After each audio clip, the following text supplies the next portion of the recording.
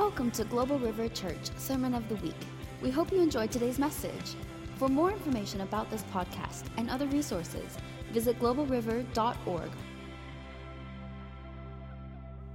My lesson title is, What is the Shema? And how can we love God that fully? So we're going to start out with what something is and then end up with how can we do this? How can we apply these truths in our lives? So if you will turn with me to Deuteronomy 6, beginning with verse 4. In the context of this command that was given to Israel was they had been redeemed from the bondage of Egypt, and they were getting ready to enter the promised land. And so God was giving them some commands so that things would go well with them. So the very first word in Deuteronomy 6:4, what do you see? Listen, hear. If you'll do the next slide, Jim.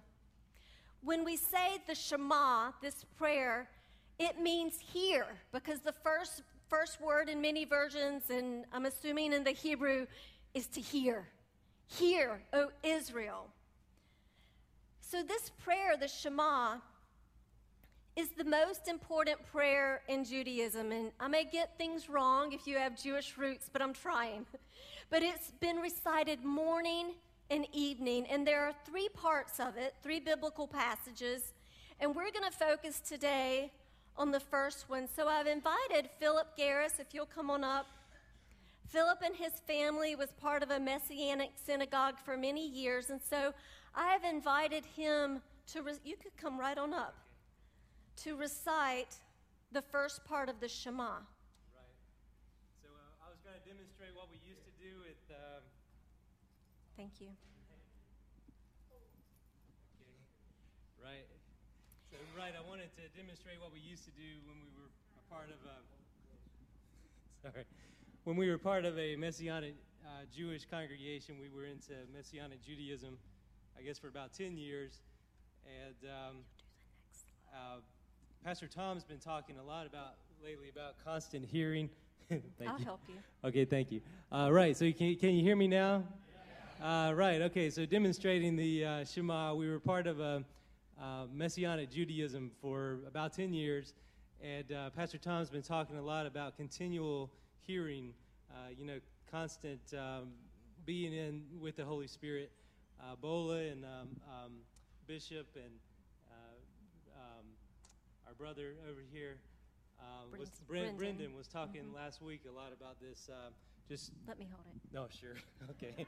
So anyway, I feel prophetically that the Spirit's moving us into a new place of just continual being in His presence. Isaiah 26:2, it talks about how that I'll keep him in perfect peace whose mind is stayed constantly on God. A lot of times I have trouble just remembering what my wife wants for lunch. But we dropped a lot of the things that we used to do, like intense Sabbath keeping and things like that, when we came back to the church, because we wanted to just focus on Christ, and that was key. But we still cite the Shema some at our house because, I guess the main things we took away from there was to love the Jewish people, of course, because God loves the Hebrews still. Amen. Even with all the competition, He still loves the Hebrews. But the other thing was to listen, Shema. And it's funny because my wife, she sometimes looks at me and she says, "Well, why don't you read some Leith Hetland or something to the kids?" But just mysteriously, the Holy Spirit hasn't really let me drop the Shema yet. And so let's move into saying the Shema. This is the tefillin here. There's some ritualistic prayers that are said. We talk about the stretching out of the heavens, and when we put this on, and then when I put this on the tefillin, it's leather, so they have to kill a cow, to make the leather. And I put it once on my bicep for Sabbath, 6 times for the 6 days of creation, and then I wrap it around the middle finger right next to my wedding band 3 times, and I quote Hosea 5:2, which is kind of like moving into the period of grace. It talks about, I will betroth you to me in righteousness. in judgment. That's the first blessing. I will betray you to me in kindness and mercy. And then the last blessing is, I will betray you to me in marriage fidelity. So we're moving into a place of fidelity and marriage with him, like Mary Esther says. So Deuteronomy 6:4-9 is the first passage that they've prescribed. Deuteronomy 11:13-21 is the next. And then Numbers 15:35-37. I'm going to just say the first passage in Hebrew and then English. Okay. So, let's see. Shema Yisrael, Adonai Eloheinu, Adonai Echad.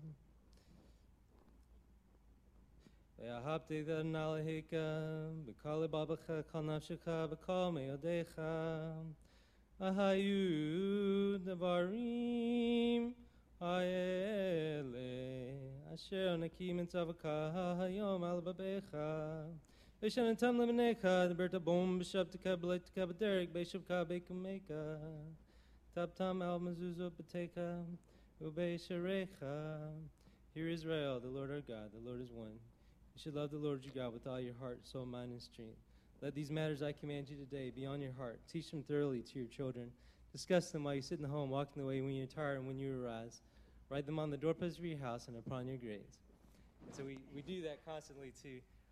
If you read the other passages, it talks about enlarging, the children living long and prospering. So we do that. And so anyway, I just wanted to say that and just pray that the gospel of Christ will be heard, the gospel of grace, the voice of Christ will be heard today. And I pray for joy and great excitement here as the Holy Spirit's moving us into new territory as we're learning to find the hidden manna in Christ Jesus. Amen. Amen. Thank you. Thank you. Thank you. Praise the Lord. Did y'all feel Holy Spirit come when he began to recite that in the original language where God said it? So I want to look. So we're going to focus on, Hear, O Israel, the Lord is our God, the Lord is one. And you shall love the Lord your God with all your heart, soul, and might. But I want you to look, Jim, go ahead to that next slide where you were. He said these words, and then he gives instructions. So what words? The Lord is one, the Lord is our God, love him with all your heart, soul, and might.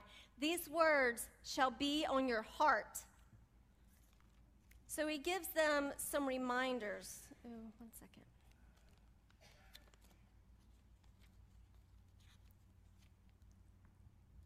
I lost something in transfer.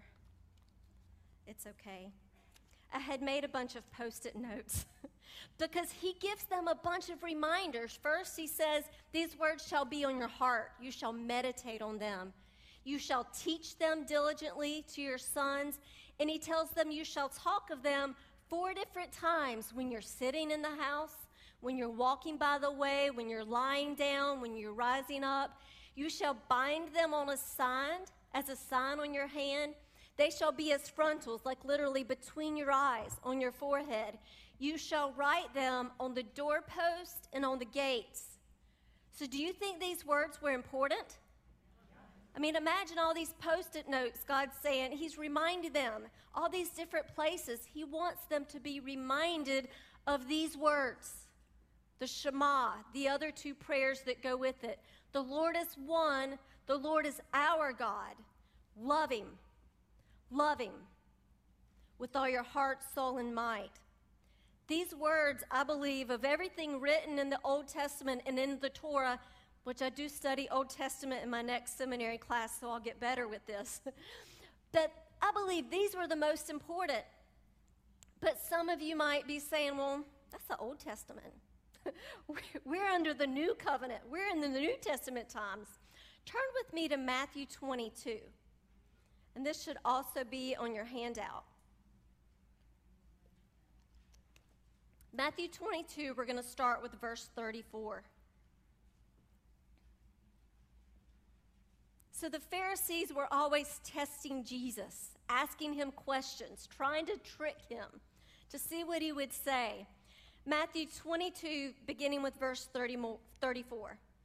But when the Pharisees heard that Jesus had silenced the Sadducees, they gathered themselves together. One of them, a lawyer, asked him a question, testing him. Teacher, which is the great commandment in the law?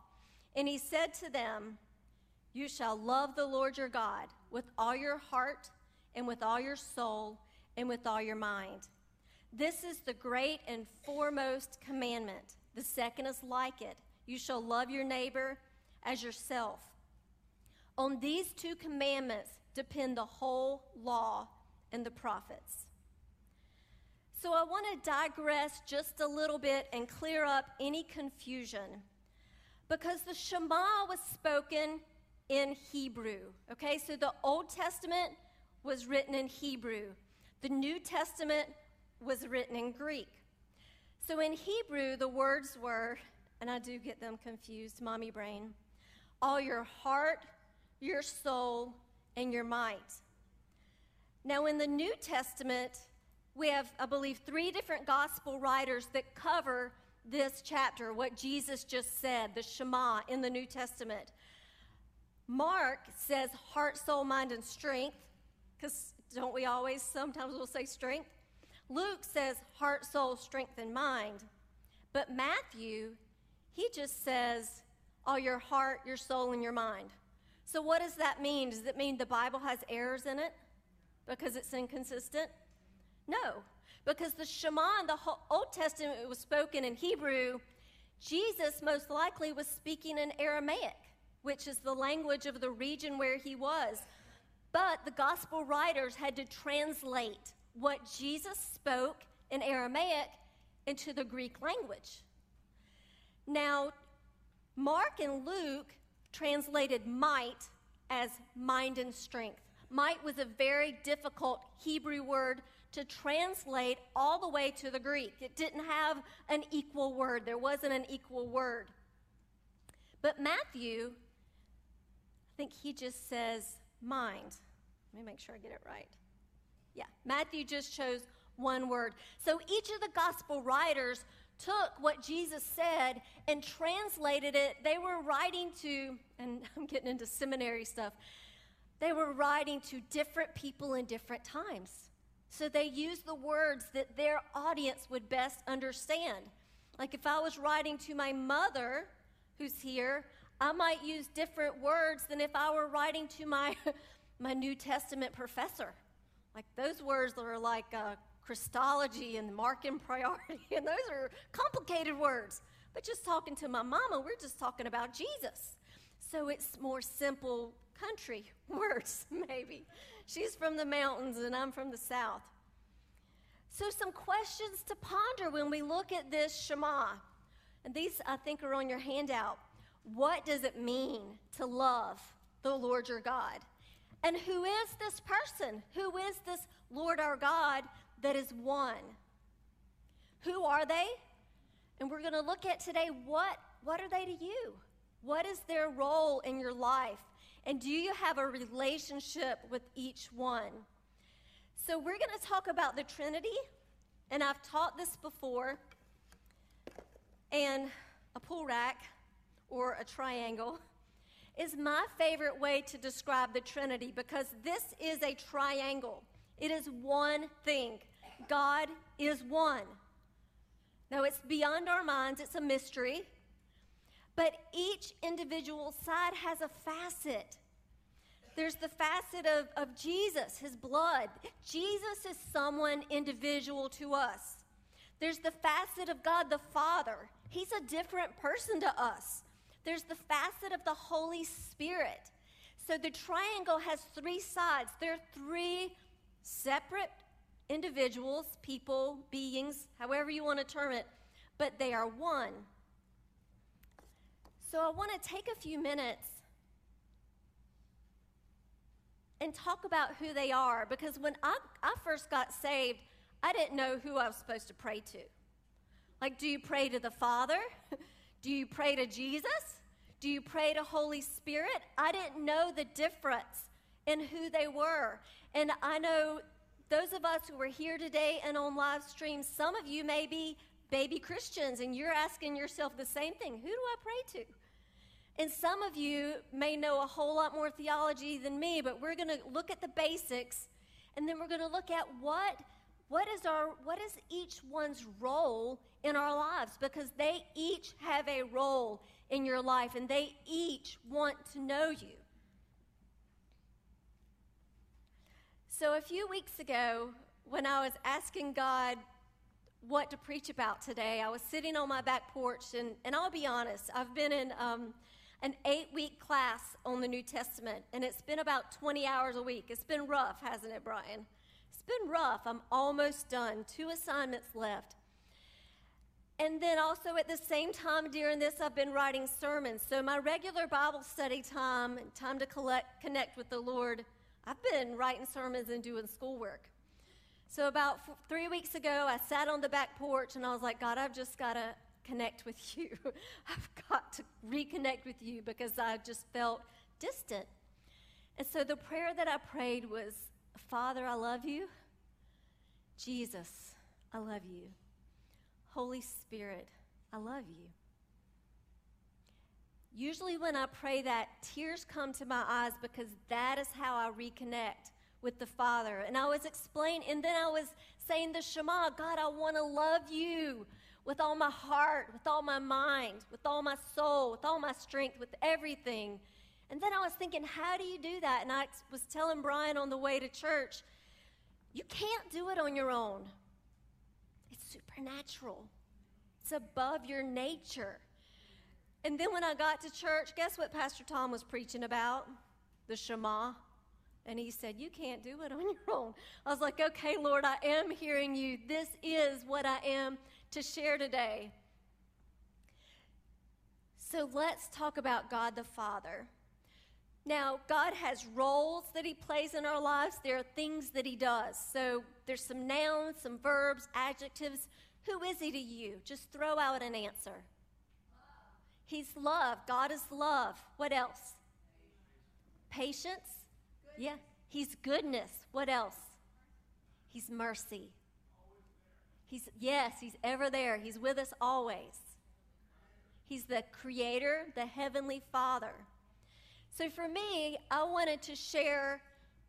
just want to share to you who he is to me when I think about, okay, God, give me 5 things or roles.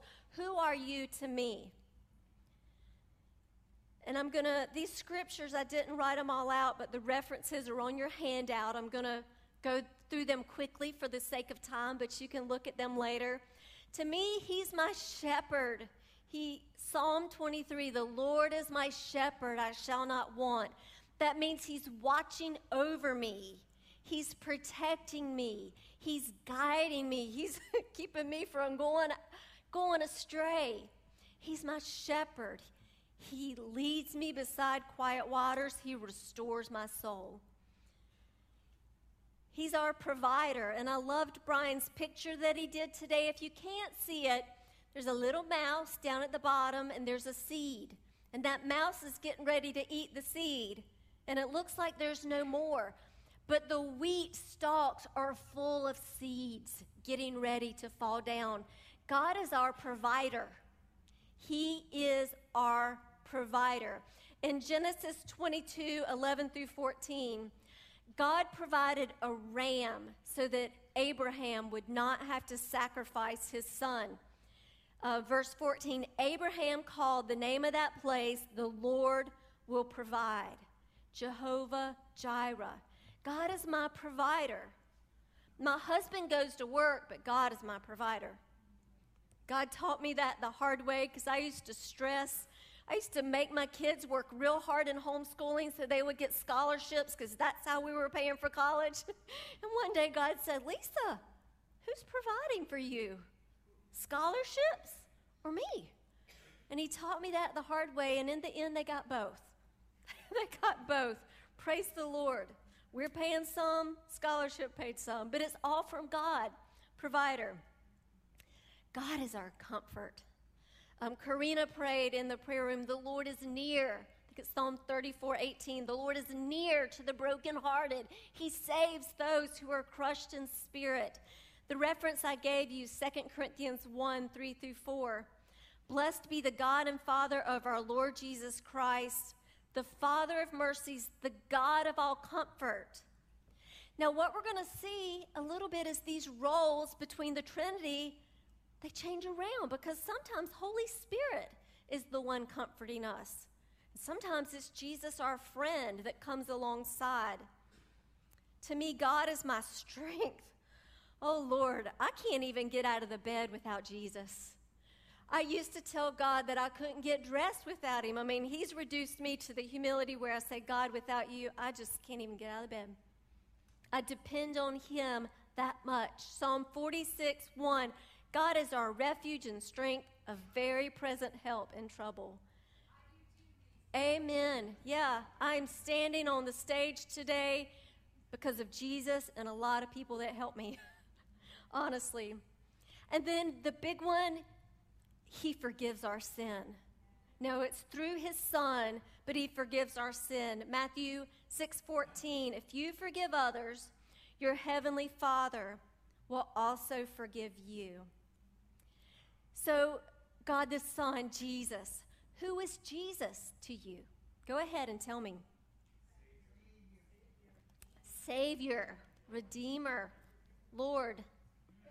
He's everything. Best friend, healer, master. The rock. Is that what I heard? The rock.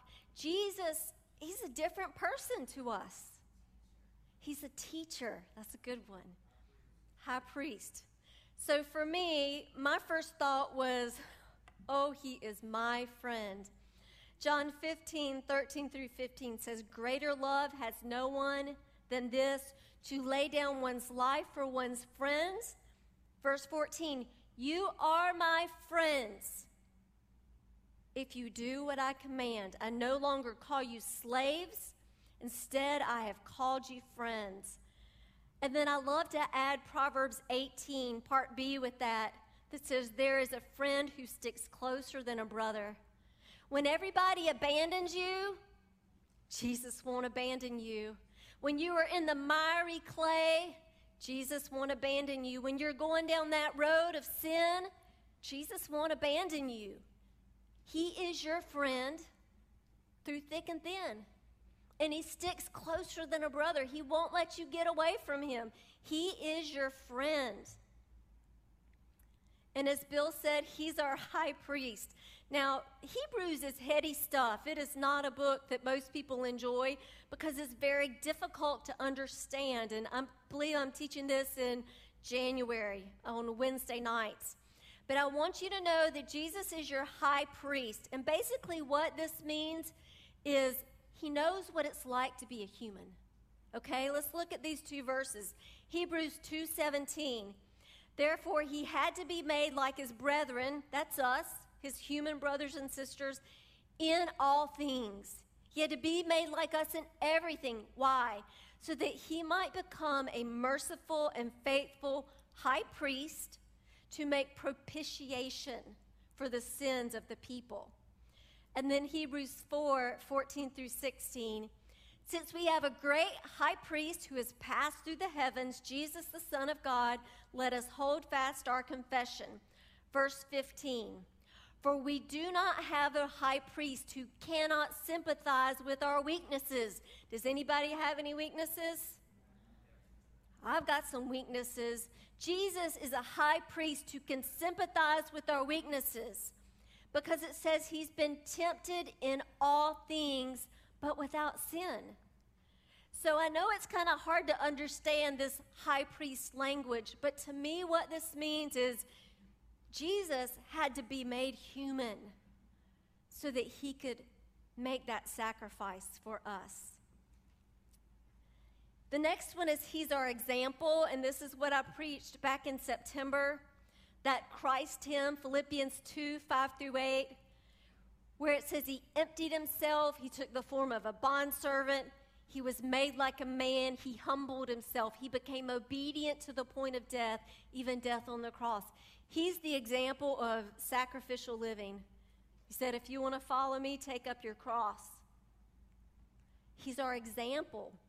Oh, the next one is a good one too. He's our intercessor. Oh, good Lord. He is our intercessor. Romans 8:34. Christ Jesus is he who died. Where is he? It says, who is at the right hand of God. That's where Jesus is. What is he doing? Who also intercedes for us. A second scripture, Hebrews 7:25. Therefore, he is able to save forever those who draw near to God through him, since he always lives. Get that? Always lives to make intercession for them. Not for just 5 minutes or for maybe 24 hours. He always lives to make intercession for us.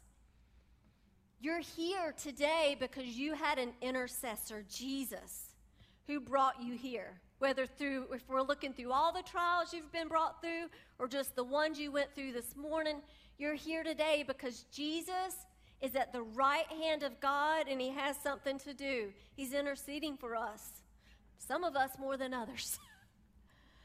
He's interceding for us. He's our intercessor. And the last one for me is he's graceful. It was hard to say he's full of grace, but he's graceful, we'll say it that way. John 1, verses 14 and 16.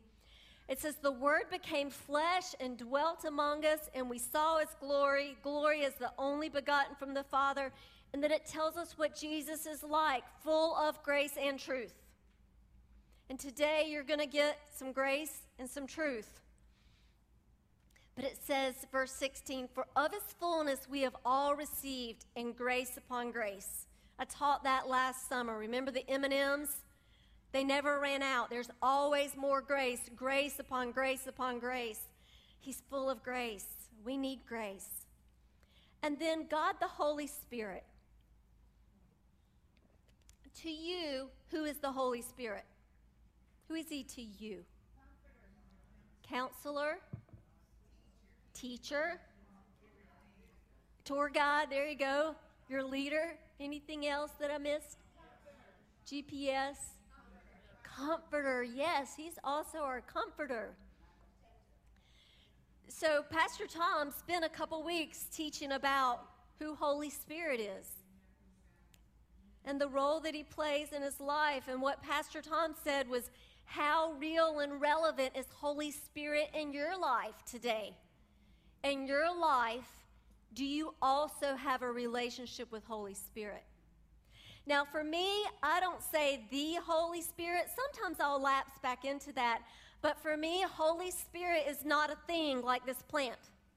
Holy Spirit is a person like David Archibald. I don't call him the Holy Spirit because his first name is not the. His name is Holy Spirit, Espiritu Santo. I can't remember what it is in the Greek, but I'm going to learn it. But he's the Holy Spirit.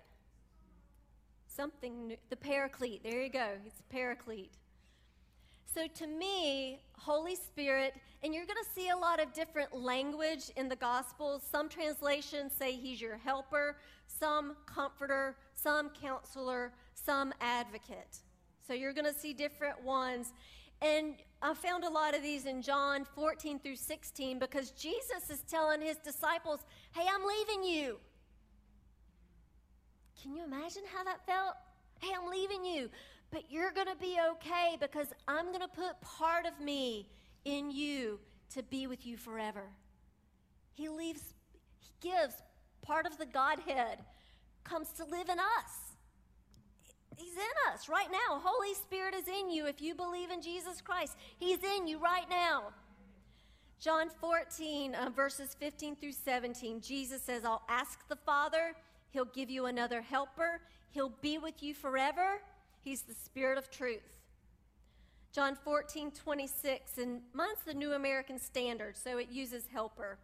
The helper, the Holy Spirit, who the Father will send in my name, he'll teach you everything. He'll teach you everything. When I sit down to study my Bible, Holy Spirit, teach me.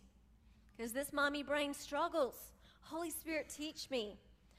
John 16:7, Jesus says, it's to your advantage that I go away. It's going to be better for you for me to leave, because if I don't leave, the helper won't come. But if I leave, I'm going to send him to you.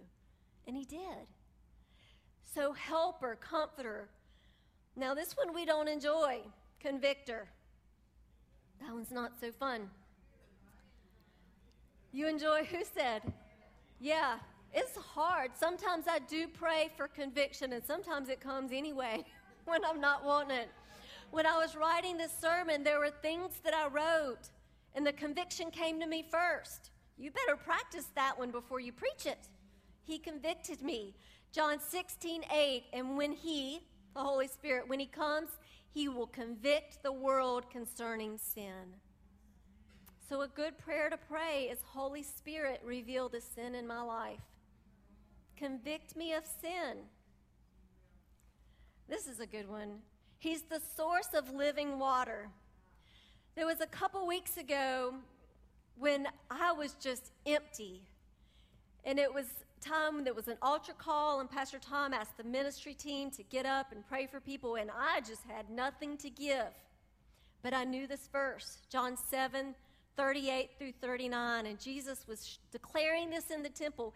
He who believes in me, as the scripture said, from its innermost being will flow rivers of living water. And it says, but this he spoke of the Spirit. So I got up off my knees, empty, and I went over here and joined someone in prayer, and guess what flowed through me? Rivers of living water. I was empty, but Holy Spirit was full. Holy Spirit flowed through me. I was empty, but we always have Holy Spirit to flow through us if we just say, I'm empty, you got to do it, it's yours. You got to do it, amen. He's the source of power, and Pastor Tom really honed in on this. You know, Jesus said, stay in the city until you're clothed with power from on high, Luke 24:49.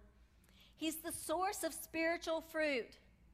If you have any love, joy, or peace, patience, kindness, goodness, gentleness, faithfulness, self-control, if you have any of that in your life, it's not because you're just a good person.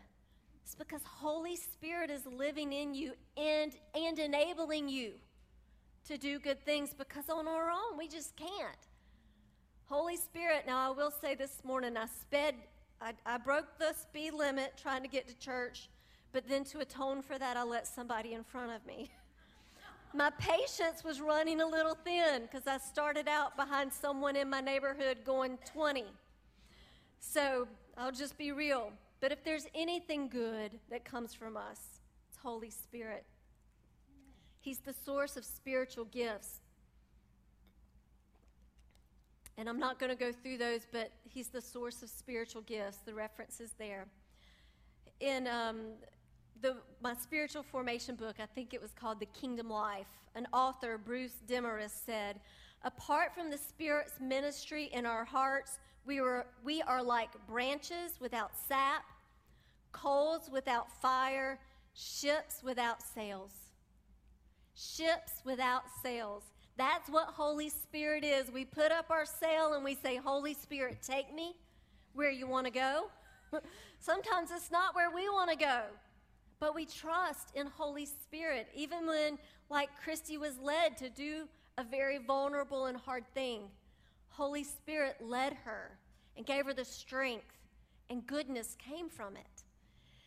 So if you don't have a role, if the Holy Spirit, well, let me back up. This is what Pastor Tom said. Where is it? Yeah, so he was asking, is the Holy Spirit, is he real and relevant in your life?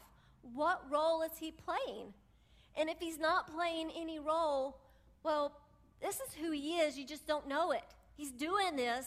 You don't know who's doing it. That's his name, Holy Spirit.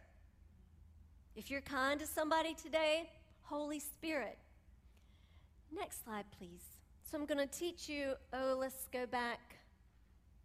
Oh, no, it's not there. Go forward 2, and let me see if it's there. I may have gotten them. Nope. Go back. All right, so I got it out of order. There's a Greek word, it should be on your handout. Let's see, perichoresis, like choreography, perichoresis. And this word was used by ancient Christian writers to describe the Trinity and how they would interact with each other, because I taught a few weeks ago, they have relationship with each other. God, Jesus, and Holy Spirit, they like each other. They're friends. But this word, it means to dance around in the Greek. Now, what I like about this word is Eugene Peterson, who's deceased now, he wrote the Message Bible. He used this term to represent the exchanging of partners on a dance floor, like in a square dance. And Mama, you don't know this, but every now and then when the Spirit hits us, Brian and I will do-si-do over here in that corner. We'll square dance. And if Hannah's with us, we might change partners with her. We've done it. I haven't rolled yet on the floor, but we have done some square dancing in the corner. I'm not a holy roller yet. But in our lives, that is what we do with the Trinity. At one moment, we're comforting someone. We're dancing with Holy Spirit. Then we may go somewhere else and provide for someone. That's the role of the Father in us. Mary Esther came next to me today, and she was my friend. That's Jesus. So all day long, we're dancing with the Trinity. We're dancing with the Father for a little bit, and then we're dancing with the Son. We're dancing with the Holy Spirit. They play roles in our lives, and all day long, we're just dancing with a different partner. Does that make sense? Dancing with a different partner. We're do-si-doing, just like, change your partners round and round, and we're just weaving that dance through all three members of the Trinity. They're one, but we can have relationships with each one. You can know each one well enough where you can say, Father, I love you because I know who you are. We're going to get to this more. Jesus, I love you because I know who you are. Holy Spirit, I love you because I know who you are. So we are invited into this dance. So, Jim, let's go to the 5 steps. So what I want to share with you is, how do we do this? How do we Shema? How can we do it? Because there's one thing to tell you, you need to do this. Then it's a second thing to tell you how to do it. So I'm going to give you some steps that may help you to know how to do it. So on our own, what do we love? We love ourselves. We love ourselves. There's some things that I love. Go ahead, Jim. Things I love: hot pink and my dog, Coco. There's another slide. I love Masterpiece Theater. Poldark will be on tonight at 9 o'clock. Should be watching it with my daughter. I love Hobby Lobby, the mountains, my garden. French fries are really high on my list. I love my family. I did include them. They do seem to be last. I didn't mean to do that. I love making note cards, and I love speaking. So there are things that I love. And I love me. And I love to gratify me. And those are things that make me happy. But it's different to love God. How can we love God when we love ourselves so much? Pastor Tom gave the answer away a couple weeks ago. This is on your handout. Next slide. He said, you can't Shema without the power of the Holy Ghost. Do you remember saying that, Pastor Tom? You can't do it. You can't love him without supernatural help. Philippians 2:12-13 says, work out your salvation with fear and trembling, for it is God who is always at work in you to make you willing and able to obey his own purpose. What's his purpose? That you love him fully. He's always working in you to help you do these things. He doesn't just say, do this and just stand there. I ain't going to help you. You're on your own. No, he says, do this, and I'm going to help you. Holy Spirit lives in us to help us. Jesus comes as our friend. God the Father gives us strength. The Trinity, all of them, they're helping us. You can't do it without relying on God and knowing He gives you the ability. It's supernatural. That means that supernatural, super means above. Natural means our nature. It's above our nature. It's above who we are as humans. We can't do it without supernatural help. The second step is to know God. And part of my calling, like what God has called me to do, number one isn't preaching or teaching or traveling. Number one for me is to know God. To know God and be His friend. Anything else that I do is just because I know Him and I love Him and I love who He loves, which is you. I'm on the stage today because God loves you, so I'm loving who He loves. Like if you love my children, boy, I'm really going to love you. It's the same thing. I minister because I love God and He's in love with you. The next slide. There we go. Oh, let's go back one. The Jennifer Rothschild. This is a quote from a Hosea Bible study, and I love this. It says, to know God is to love God. As you come to know Him, you fall in love with Him. And when you love God, you'll never leave God. I have good friends that have left God. They are as far away from Jesus. They were pastors and church planners. They've left Him. If you know God, you'll love God. And when you love God, you'll never leave God. It's important to know God. So we wonder, how do you come to know God? How do you do that? Well, if you wanted to write a report, let's say about Billy Graham, what would you do? You might go to Wikipedia, or you might buy a book or go to the library. This is his autobiography. That means this is the book he wrote about himself to tell people who he is, who he really is. This is like the authority. This isn't Wikipedia. This is his words. This is who I am.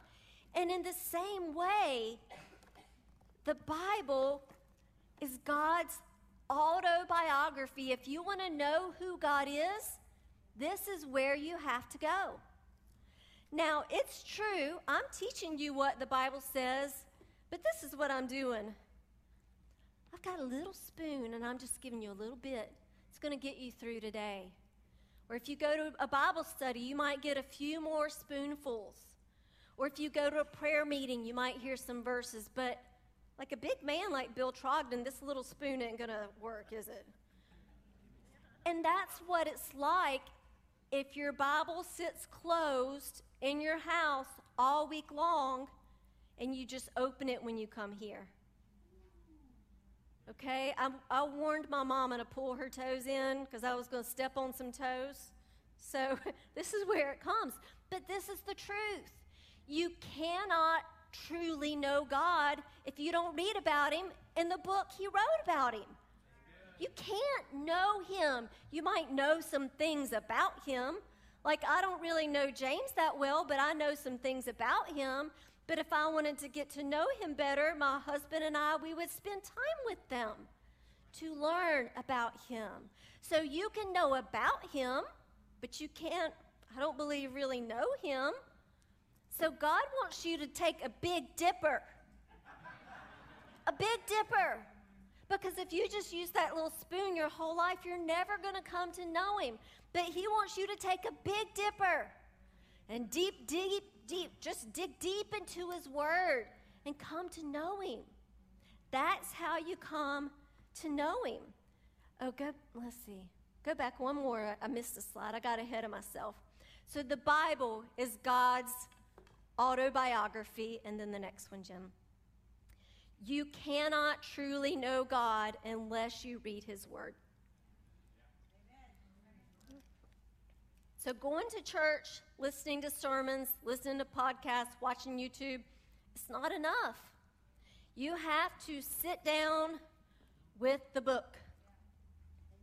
With the book. Spend time with the book. Okay, so I'm going to give you some hope. So just hold on if you're struggling. Just hang on. I'm going to give you grace and truth. I just gave you the truth. There is grace coming, okay? So this is what the Apostle Paul said. His goal in life, that I may know him. That was his goal, that I may know him. That was his foremost goal. Not that I would travel and speak, or I would do this or this miracle or that miracle, that I may know him and the power of his resurrection, the fellowship of his sufferings. So this is a growing relationship. The more time you spend in the book, the more you get to know God. You get to know what he's like, his personality. Like my mother's here. Will you hold your purse up? My mother's flashy. That's where I get it. Her purse has feathers. Hannah, show them what her purse looks like. Look at this. I mean, that woman, she's like Miss Evelyn. Yeah, feathers. She's like, that's a compliment. But I know what she's like. I know how to shop for her. I know what's going to make her laugh. And in the same way, you can know God fully. All right. So let's look at how do we love God. And Jesus spelled it out, so hang on to your toes. This is what Jesus said. If anyone loves me, okay, let me make sure you got the reference. It's on your handout, John 14:23. This is in the book, okay? You ready? If anyone loves me, he will keep my word. Okay, let that just settle in. If you love Jesus, you'll keep his word. You'll keep his commands. You'll do what is right. You won't do what is wrong. Don't go yet, Jim. A lot of people say, I love Jesus. You can go, Jim. A lot of people say, I love Jesus. We have I love Jesus socks, bracelets, stickers, shirts, buttons, a necklace. Miss Evelyn, that hat I think you would wear. It's got rhinestones all over it. It says, I love Jesus. And I even have my own I love Jesus apparel. It says, I love Jesus and naps. That is me. This afternoon there will be a glorious nap. I love Jesus and naps. A lot of people say, I love Jesus. And they may think that they really do. But, okay, this is what came to me, okay? I'm just going to tell you what I heard in my head. I texted it to Pastor Tom. It's, for me, who likes to be the sweet little church lady, this ain't real sweet, okay? You ready? Next slide. You can't say that you love Jesus if you don't keep his word. To me, that's a logical conclusion. To an engineer, that makes sense. Jesus said, if you love me, you'll keep my word. So you can't say you love Jesus if you're not keeping his word. And that's hard. I mean, can I really sit and say, Jesus, I love you, if I'm not forgiving someone who hurt me? Or if I'm taking all my money and spending it on myself when I have my brother in need? Or if someone's struggling and I'm not willing to give up my time to go and help them? Or if I'm gossiping? Or if I'm watching TV shows that have things in it that this word says we shouldn't be condoning? That's hard stuff. Am I really loving Jesus when I'm doing those things? Are we really loving Jesus when we're doing those things? We can't say we love.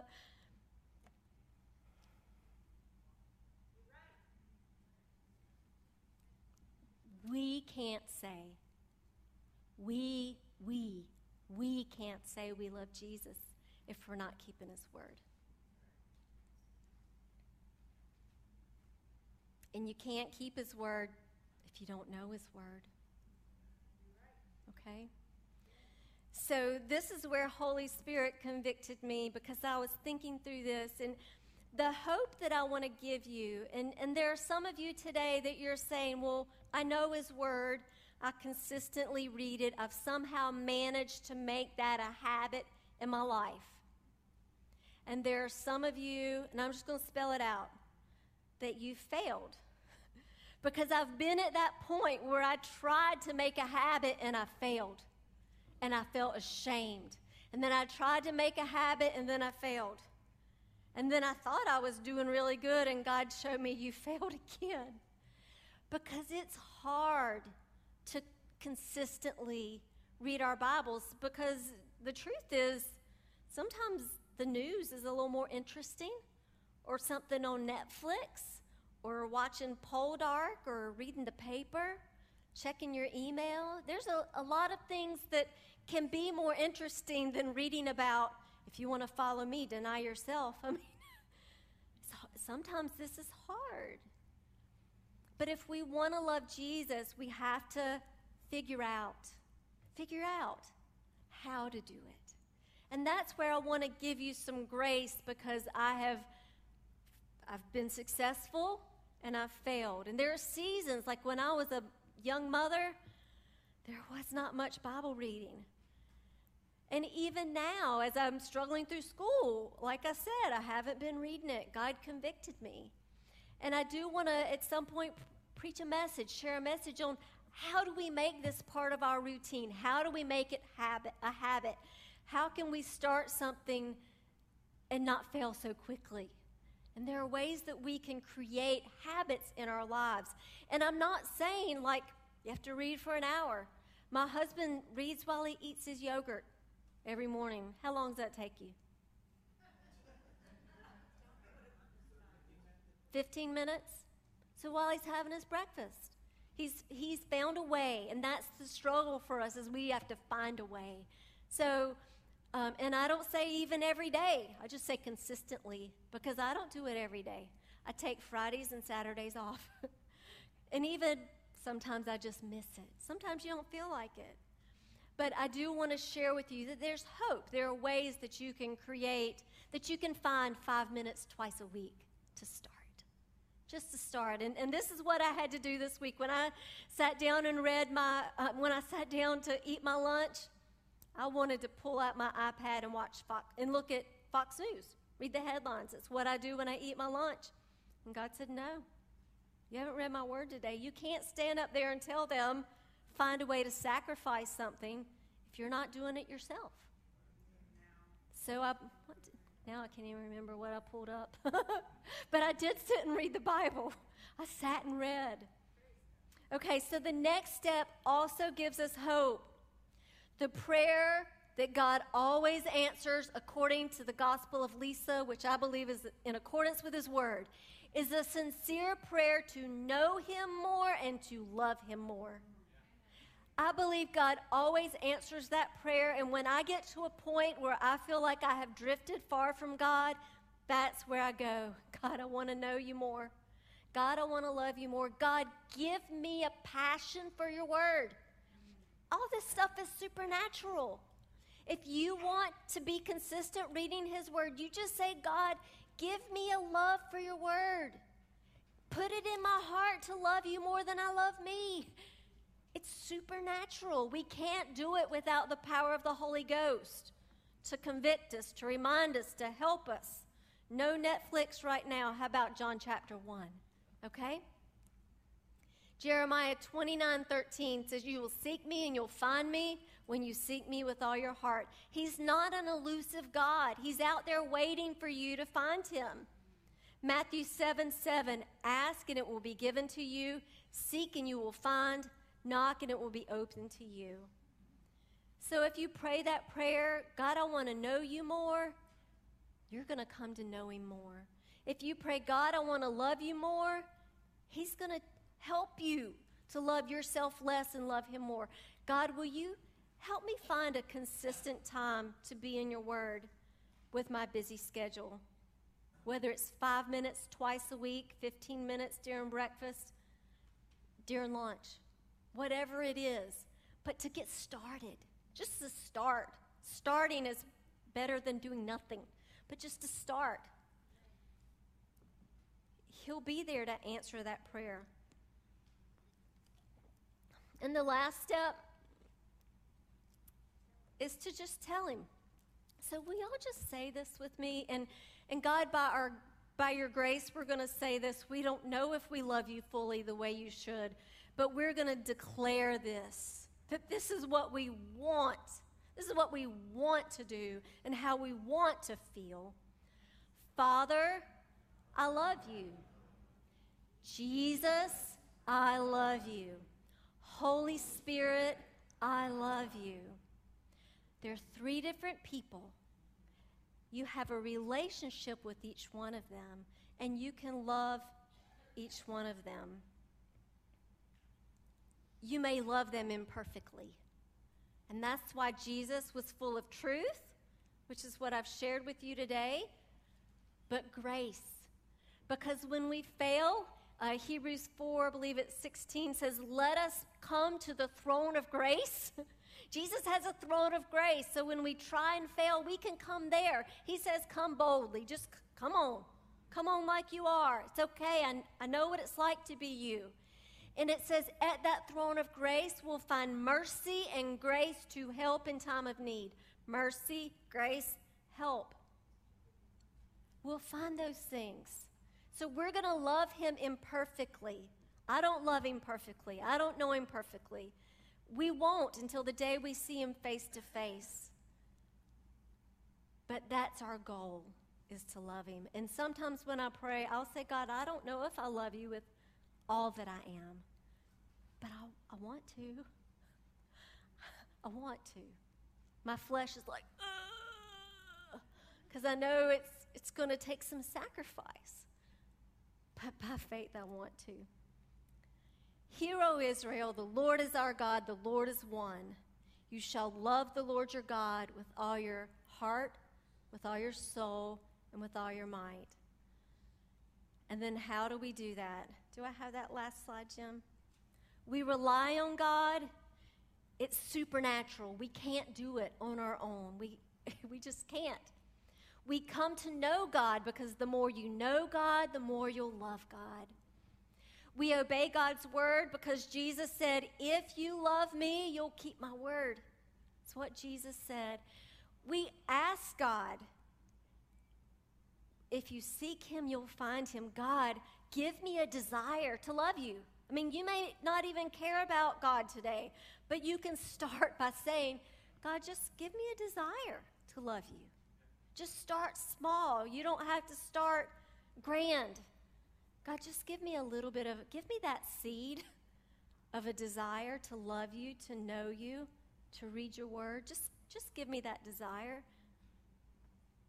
And then we tell God. I just want to encourage you in your times alone with God, tell each member of the Trinity that you love them and think about what they have done individually in your lives. So I want to invite the ministry team to come. And Jim, if you'll just put some music on for us. So this is where I'm relying on Holy Spirit because my screen doesn't tell me what to do now. But I know that there are some of you here today that you're saying, well, I've tried and I can't do it. And I agree. On our own, we can't. But there's supernatural help available to you to know God, to love God, to spend time in his word, to Shema. So if you want to come forward today, these people that are here with me want to pray with you and just impart to you the supernatural ability to just start to love God, to know him, to spend time in his word, to value this more than other things. Just a little bit of time in his word. And I tell you, it's addictive because there's hope found here. This is where Jesus is. There's hope found here. This book changed my life because I was so mired in sin when I got saved, and I drug all that shame with me for years and years and years until I finally read in Hebrews, Jesus was one sacrifice for sin for all time. Changed my life. This book can change your life. So, Father, I just lift up those that are here today. God, those who have struggled to love you because they're human. Those who've struggled to spend time reading your word because they're human. Those who've struggled to come to know you. God, I just first of all ask for your grace for all of us because we've all failed. We've all failed at keeping the Shema. We've all failed at keeping your word. God, I thank you for grace and that Jesus died for our sins, and there's no condemnation. This is a condemnation-free zone. There's only truth and grace here. God, would you just, for those who feel condemned, I just ask that your grace would wash over them, and that, God, they would know that you love us even when we fail. You want to help us get back up and start again. So, God, I pray that your grace would just be sufficient for us in our weakness, God, and that you would make us strong. God, I just impart a desire to know you. I impart the ability to love you, and I impart a passion for your word and the ability to study it consistently, however that means for each one. I just impart that in the name of Jesus. God, we just love you and praise you in Jesus' name. Amen.